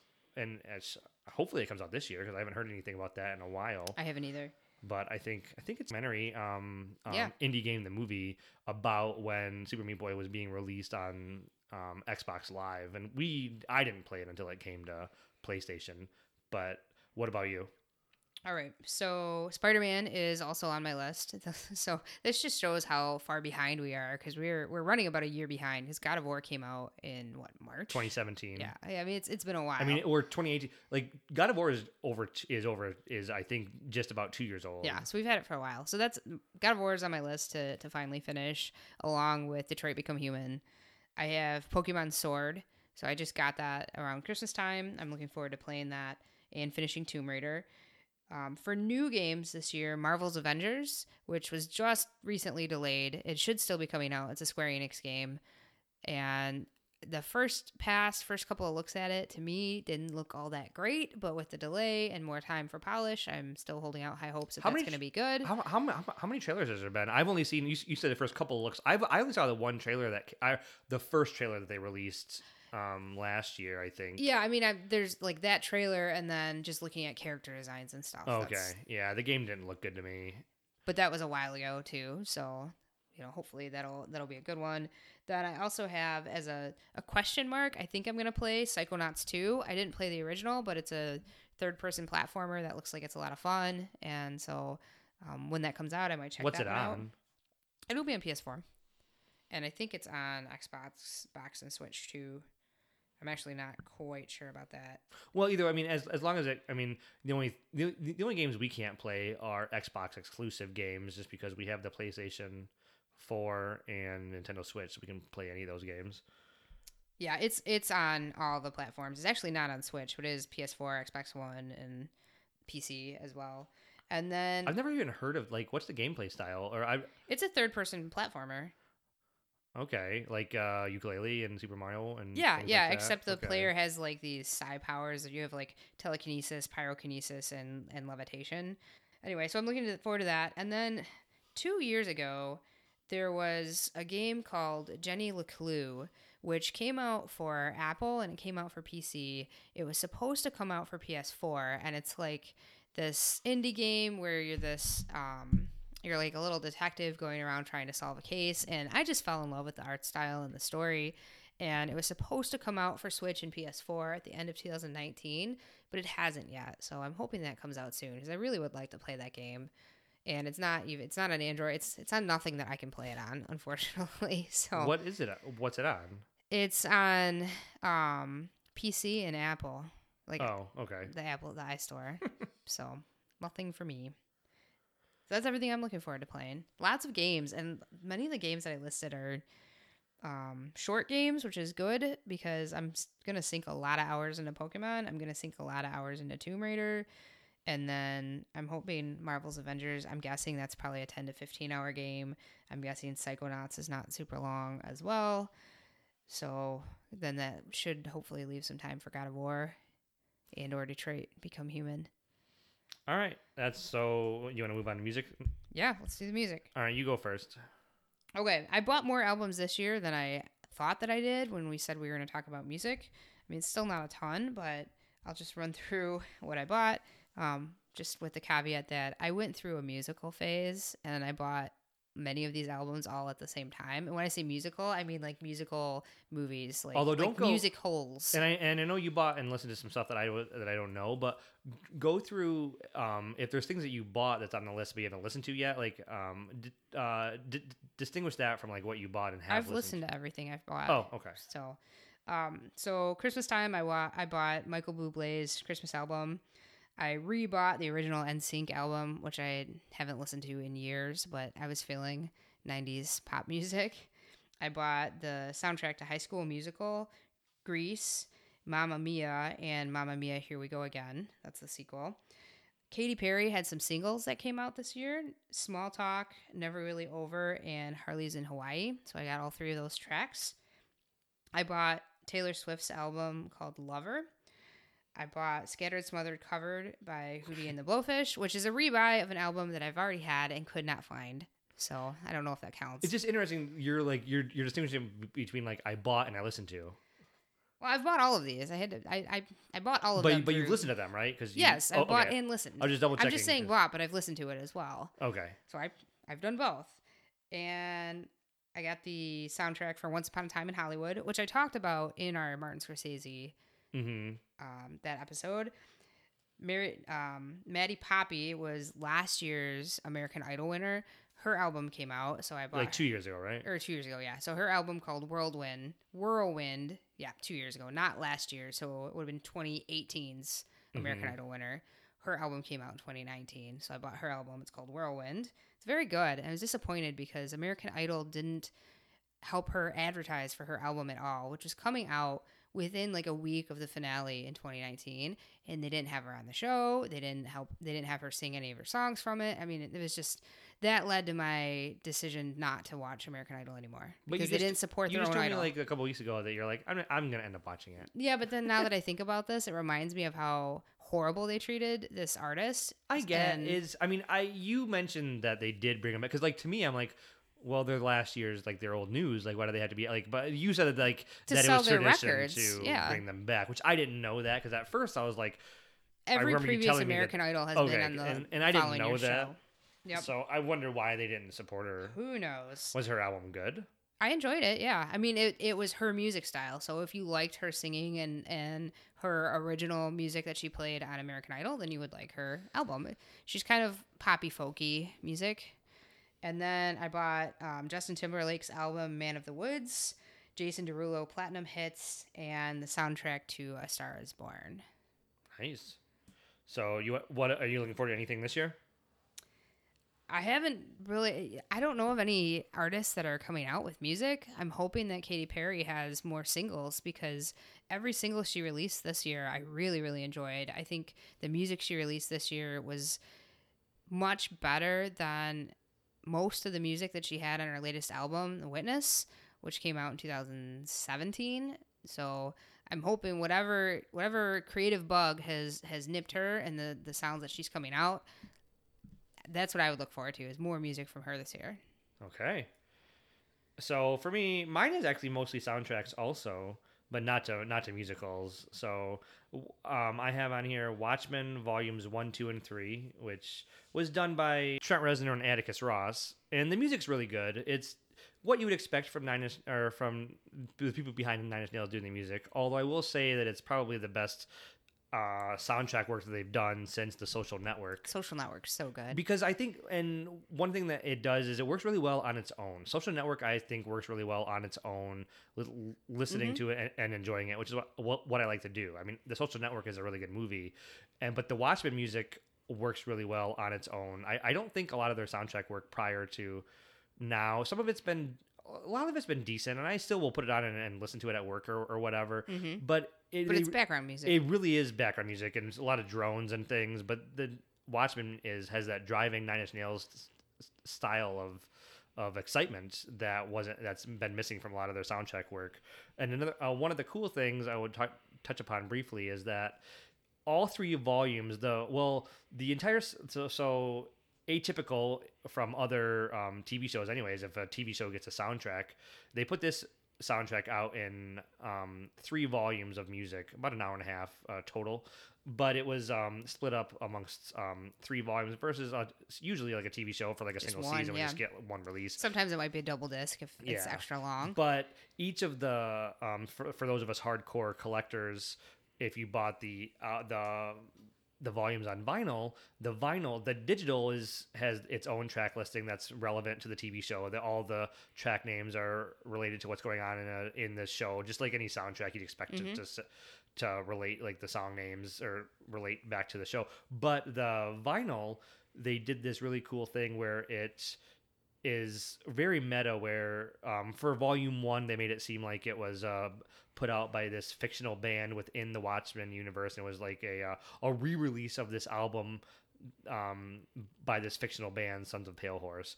They have in the Watchmen TV show, for anybody who's watched it, or if you haven't, this isn't really a spoiler, but there's a TV show within the TV show called that characters on the show watch, called American Hero Story. It's sort of a take on the American Horror Story and American Crime Story that we have, and so this is American Hero Story, and the second volume was put out as a soundtrack to that TV show. Now the music is not really a soundtrack to that TV show. It's right, the but music that's what it looks like. Yeah, the packaging looks like that.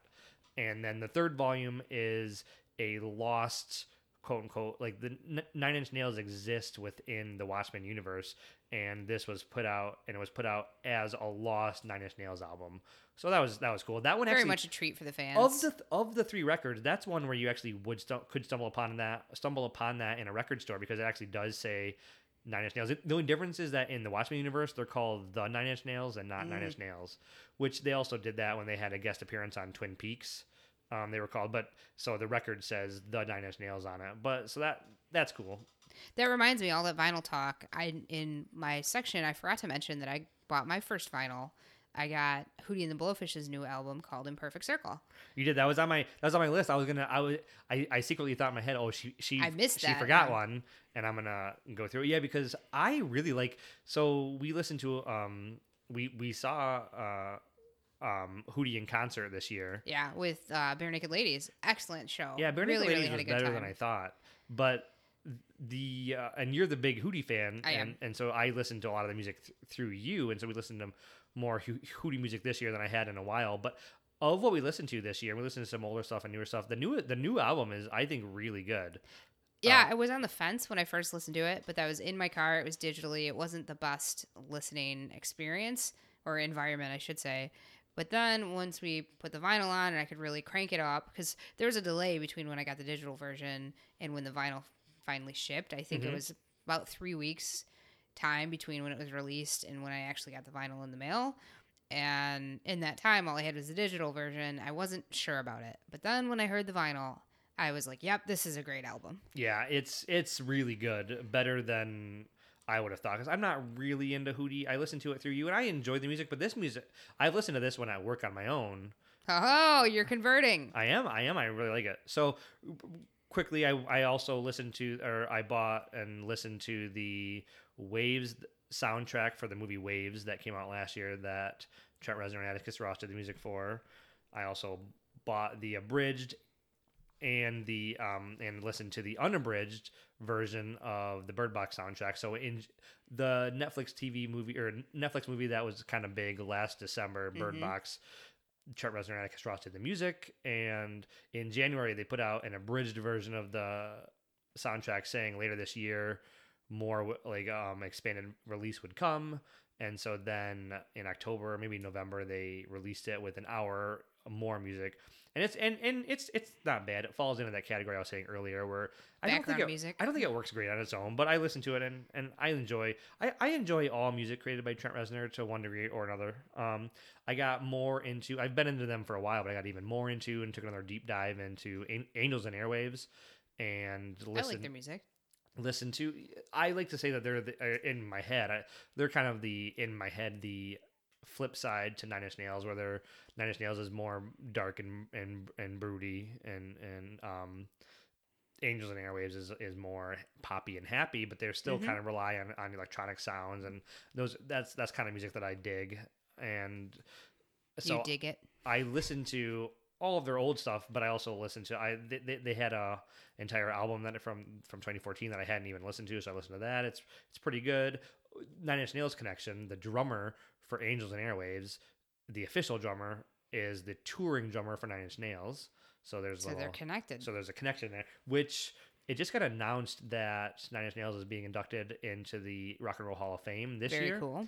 And there's like talk online like who's going to be the drummer, because Trent's already said that they're going to play at the Hall of Fame. Like usually the inductees play a 5-song set or something. Yeah. And Trent's already said they're going to play, but Ilan Rubin is going to be on tour with, I don't even think he also plays in a smaller band, also not Angels and Airways, but either way, he's not going to be touring, so he's not going to be available. So then it's just like, who's going to be the drummer for the Nine Inch Nails Hall of Fame performance?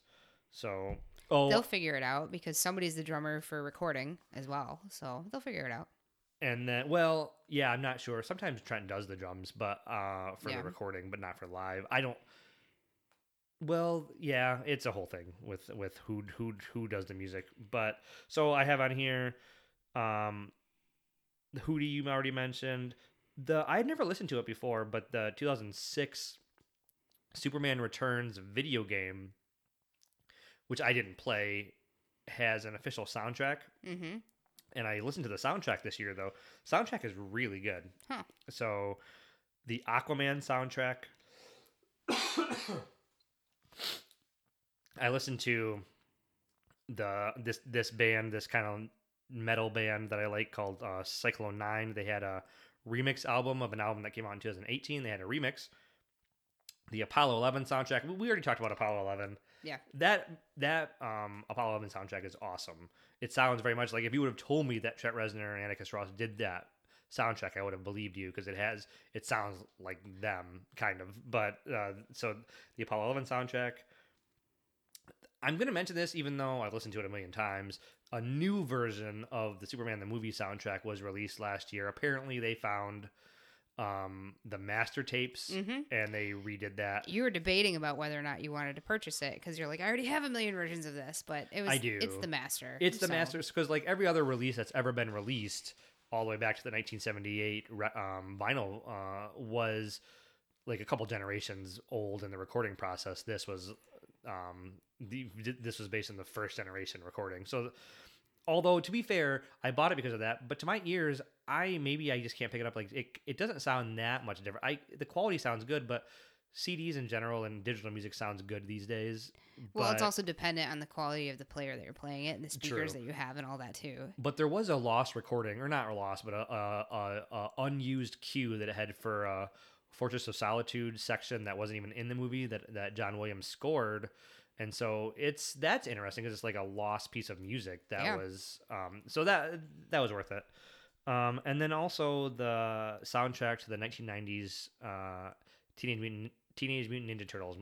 We bought that. That's right. I remember listening to that. Yeah, we bought the that. The album's cool. We bought that on vinyl, and I actually just a couple weeks ago converted that to digital. That way I can listen to it on the go, because otherwise it was trapped on. You don't be able to listen to it on the record player. They had 4 different versions, and I believe we got the Donatello. No, Yeah. they had 6 different versions because there's one for each turtle and a Splinter and an April. Yeah, it was a double vinyl set, so it There came might have with, been a Shredder too. It was They're paired. That's it was a right. double vinyl set, and so you'd either get the second record was always green, and then but for the Turtles color, but then you have for the side A and B, you could have picked like the record was the 4 Turtles colors, or There's a yellow. there was a yellow for April, and there was a bunch of them. Yeah, But it was very cool. you wanted to get the Donatello. He's your favorite did. turtle, so.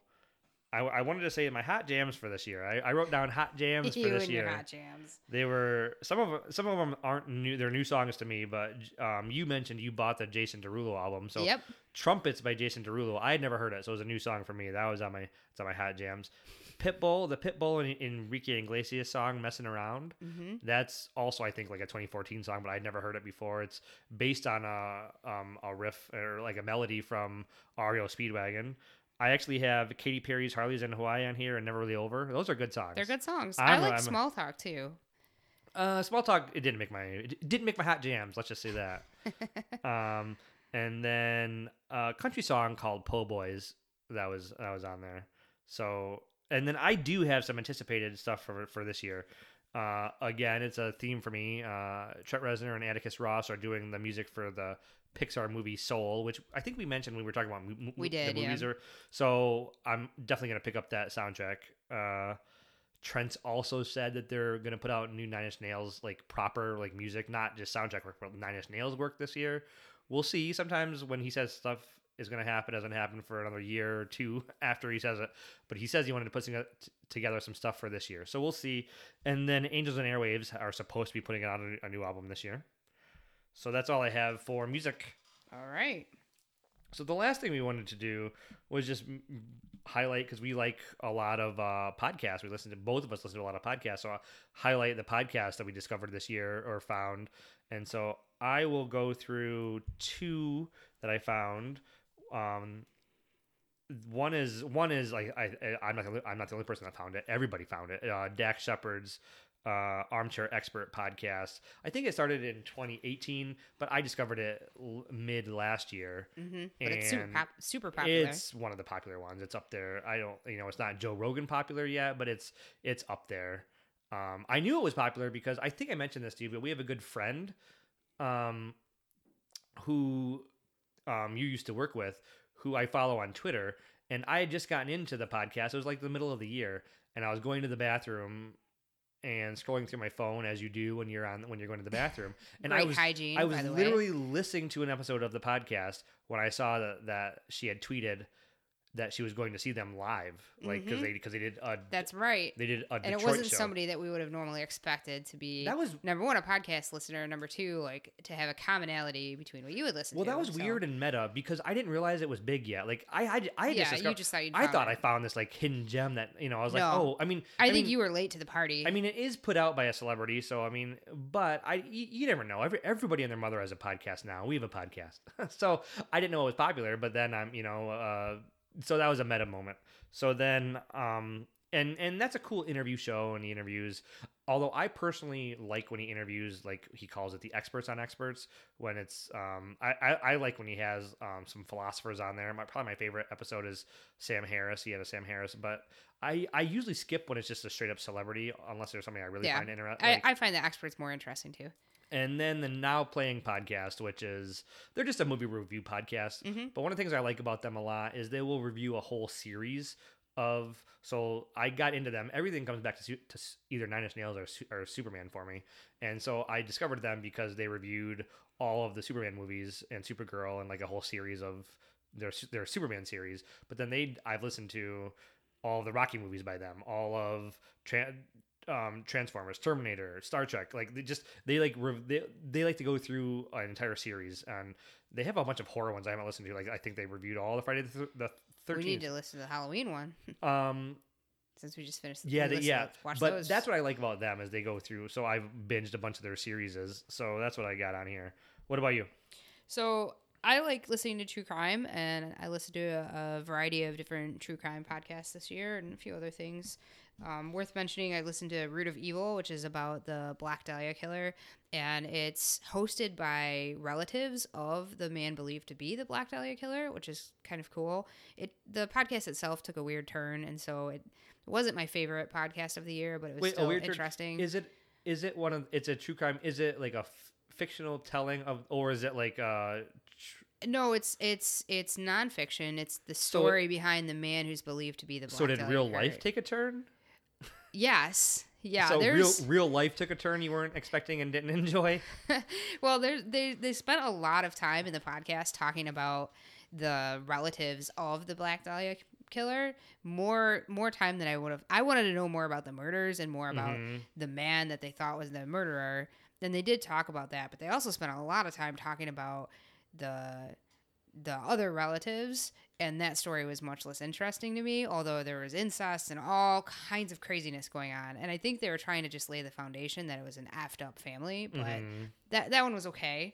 I listened to Countdown, which is both of these are concluded series. They're not putting out new episodes, but Countdown is all about it's 8 episodes, and each episode is dedicated to telling the true story of a space crisis. So it goes through Apollo 13 of course is on there, but there's a number of other space crises that have happened, both in American spaceflight and in Russian spaceflight. Oh, I need to listen to that podcast. So what was it called? It's called Countdown, and it's 11 episodes. It's done. It's self-contained, and each episode is maybe about 45 minutes to an hour, and it's just retelling this tale of what happened. It's very good. I need to listen to that. Then I listened to The Ballad of Billy Balls, which was sponsored by Crimetown. So Crimetown is a podcasting group it's sponsored by Gimlet Media, but it's done by Mark Smerling and Zach Stewart Pontier, who were the men behind The Jinx, which was an HBO special about a murderer. And they famously taped this man in the bathroom muttering to himself, basically a confession to this murder that they hadn't been able to nail him down. Police hadn't been able to nail him for. But anyway, long story short, they do very, very good investigative crime work. They sponsored this show called The Ballad of Billy Balls, and it was excellent. It was definitely the best podcast that I've listened to this year. The story was awesome. It's won, I think, many awards. What was it about? It's The Ballad of Billy Balls is actually about the murder of a up-and-coming rock musician in the 1970s. Okay. And this reporter's seeking out to try and solve his murder decades later. Okay. And so it's her basically telling that story. It's very, very good. I listened to Mogul, which was also put out by Crimetown, which is this year's season is all about the story of Two Live Crew. So that's been interesting. Yeah, I know you got a lot of good music there. You got on like a Two Live Crew kick for a little while. I did get into Two Live, because I was listening to so much of their music through the tellings of the story, and I found that I liked a lot of it. It's very crude, but I still liked it. And then I listened to the LA Times, The Man in the Window. So there was a murderer in the California area, again, back in the 1970s, and he was a prowler, and he was very, very scary because he would stalk his victims, like peeping in their windows and peeping in their houses for weeks ahead of when he would actually then go in and torture them or kill them. And he was just breaking into homes all over the place and really terrorizing people. And eventually, decades later, they identified him through DNA and caught him. So The Man in the Window is all about the story of this man and how, the terror that he committed back in the 70s. It's got interviews from people who were victims of his all the way up to now. I mean, the man's like in his 80s and he's standing trial for, I want to say something like 13 murders that he did decades ago and got away with. So there's a number of podcasts about this because they just caught him last year and then people came out with a story. I listened to the LA Times Man in the Window. It was really good. I also recommend that as well. Yeah, you do listen to a lot of true crime. Well, I like it because they're self-contained stories. They're riveting. It's almost like listening to an audiobook. So I think that's all we have. Do you have anything else? No, I mean, one thing that we've done with all our other sections is things that we're looking forward to. Mm-hmm. And for me, it would be anything else that Crimetown comes out with new seasons every year. So whatever their newest season is, I am looking forward to it. I just shared that podcast that I just found that is about the Apollo 11. Did you add that's that? true. Yeah, I forgot about that. What was that one called? Something 9. Okay. Well, while you look that up, I'm gonna say that it was 9 Days in July. It's called 9 Days in July. Okay, so that's the and that one. Yep, that's just 8 episodes. That's the one that's 8 episodes. And that's what I just- was thinking of. It's not over, is it? Oh, I don't know. Could be. I haven't listened to it yet. We'll find out if I it's didn't over think or it. not. I thought it was just getting going, but I want to check that out. Yep. But this has been. Oh, go ahead. I was gonna say Crimetown did have another season this year, and it was all about Detroit and Kwame Kilpatrick. Well, the whole season wasn't about Kwame Kilpatrick, but a number of episodes were. Mm-hmm. And us being from Michigan, it was really cool to hear that because having lived through all the news, I didn't really know what was going on with him, and now I know the full background and story. That was very interesting to me. Yeah, Kwame is somebody who I've heard a lot about on the Fringe, but I don't really know him that much. And I didn't know anything we're other not than from on the Fringe. Detroit, so I didn't really care that much. But I shouldn't discount like an interesting story is an interesting story, regardless of where it's at. I mean, the man was mayor, went to jail, got out of jail, became mayor again, went back to jail. I mean, it's insane. Well, it doesn't. It helps. It shows like maybe why Detroit was in shambles for so long, which it's coming suppose. back. It's coming back for sure. So this is a really fun episode. Hopefully you listeners have enjoyed it. But it's been fun for us. Well, I definitely want to do this next year. It's been fun because we don't always do the same things. I got to do a better job of keeping track of stuff. So it's fun from both sides. I enjoy reminiscing, looking back at what I had done for the whole year. Like, oh, these are the movies I saw. Oh, I didn't see as many original movies as I would have liked or thought. I was and then so that was fun. But also hearing we don't always do the same things or play the same things or do this. So we spend a lot of time together, obviously. But there's a lot of things that we don't do together, and so it's fun hearing what you did and what you read, especially. Especially, I usually know what movies you've seen, but and you watch a lot of reality TV that I'm not that interested in, but it's still cool to hear what you listen to. But I really enjoyed listening to the comics that you talked about and the video games, because those are two things that I don't always know what you're like. I typically don't know what you're reading or what you're playing. So that was, and I hardly ever know what you're listening to because you've got it in your headphones. So that's good to hear too. Yeah, so hopefully we've been rambling for almost 2 hours here, and hopefully it's transparent to the listeners. But we've had some recording hiccups here and there, and so this has been an interesting one. It's been a heck of a haul. It has, but it was fun. Did you enjoy it, or were you? I did.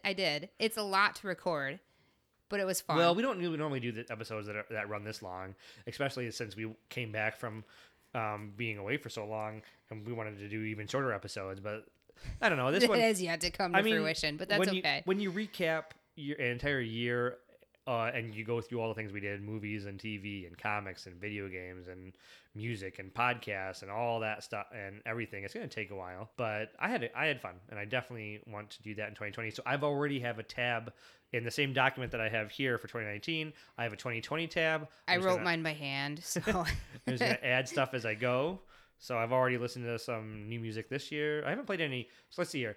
Have I watched any? I'm just going to go through like each category. I have not played any new video games. I have not picked up any new podcasts. I have listened to new albums this year. I have read new comics. And I don't think I've seen any new movies, or did I already say that? I don't think I've seen any new movies. So it's only only music has an edition so far. It's only, I mean, which is January 22nd. You'd think I would have some, but I only have music on here. Okay. Do you have anything new? I'm not saying. Oh, I'm keeping it close to the vest. I don't think you do, because I've been with you most of it. So you've been playing everything that you've listed. I think we are starting off the 2020 slowly. So, all right, everybody, stay geeky.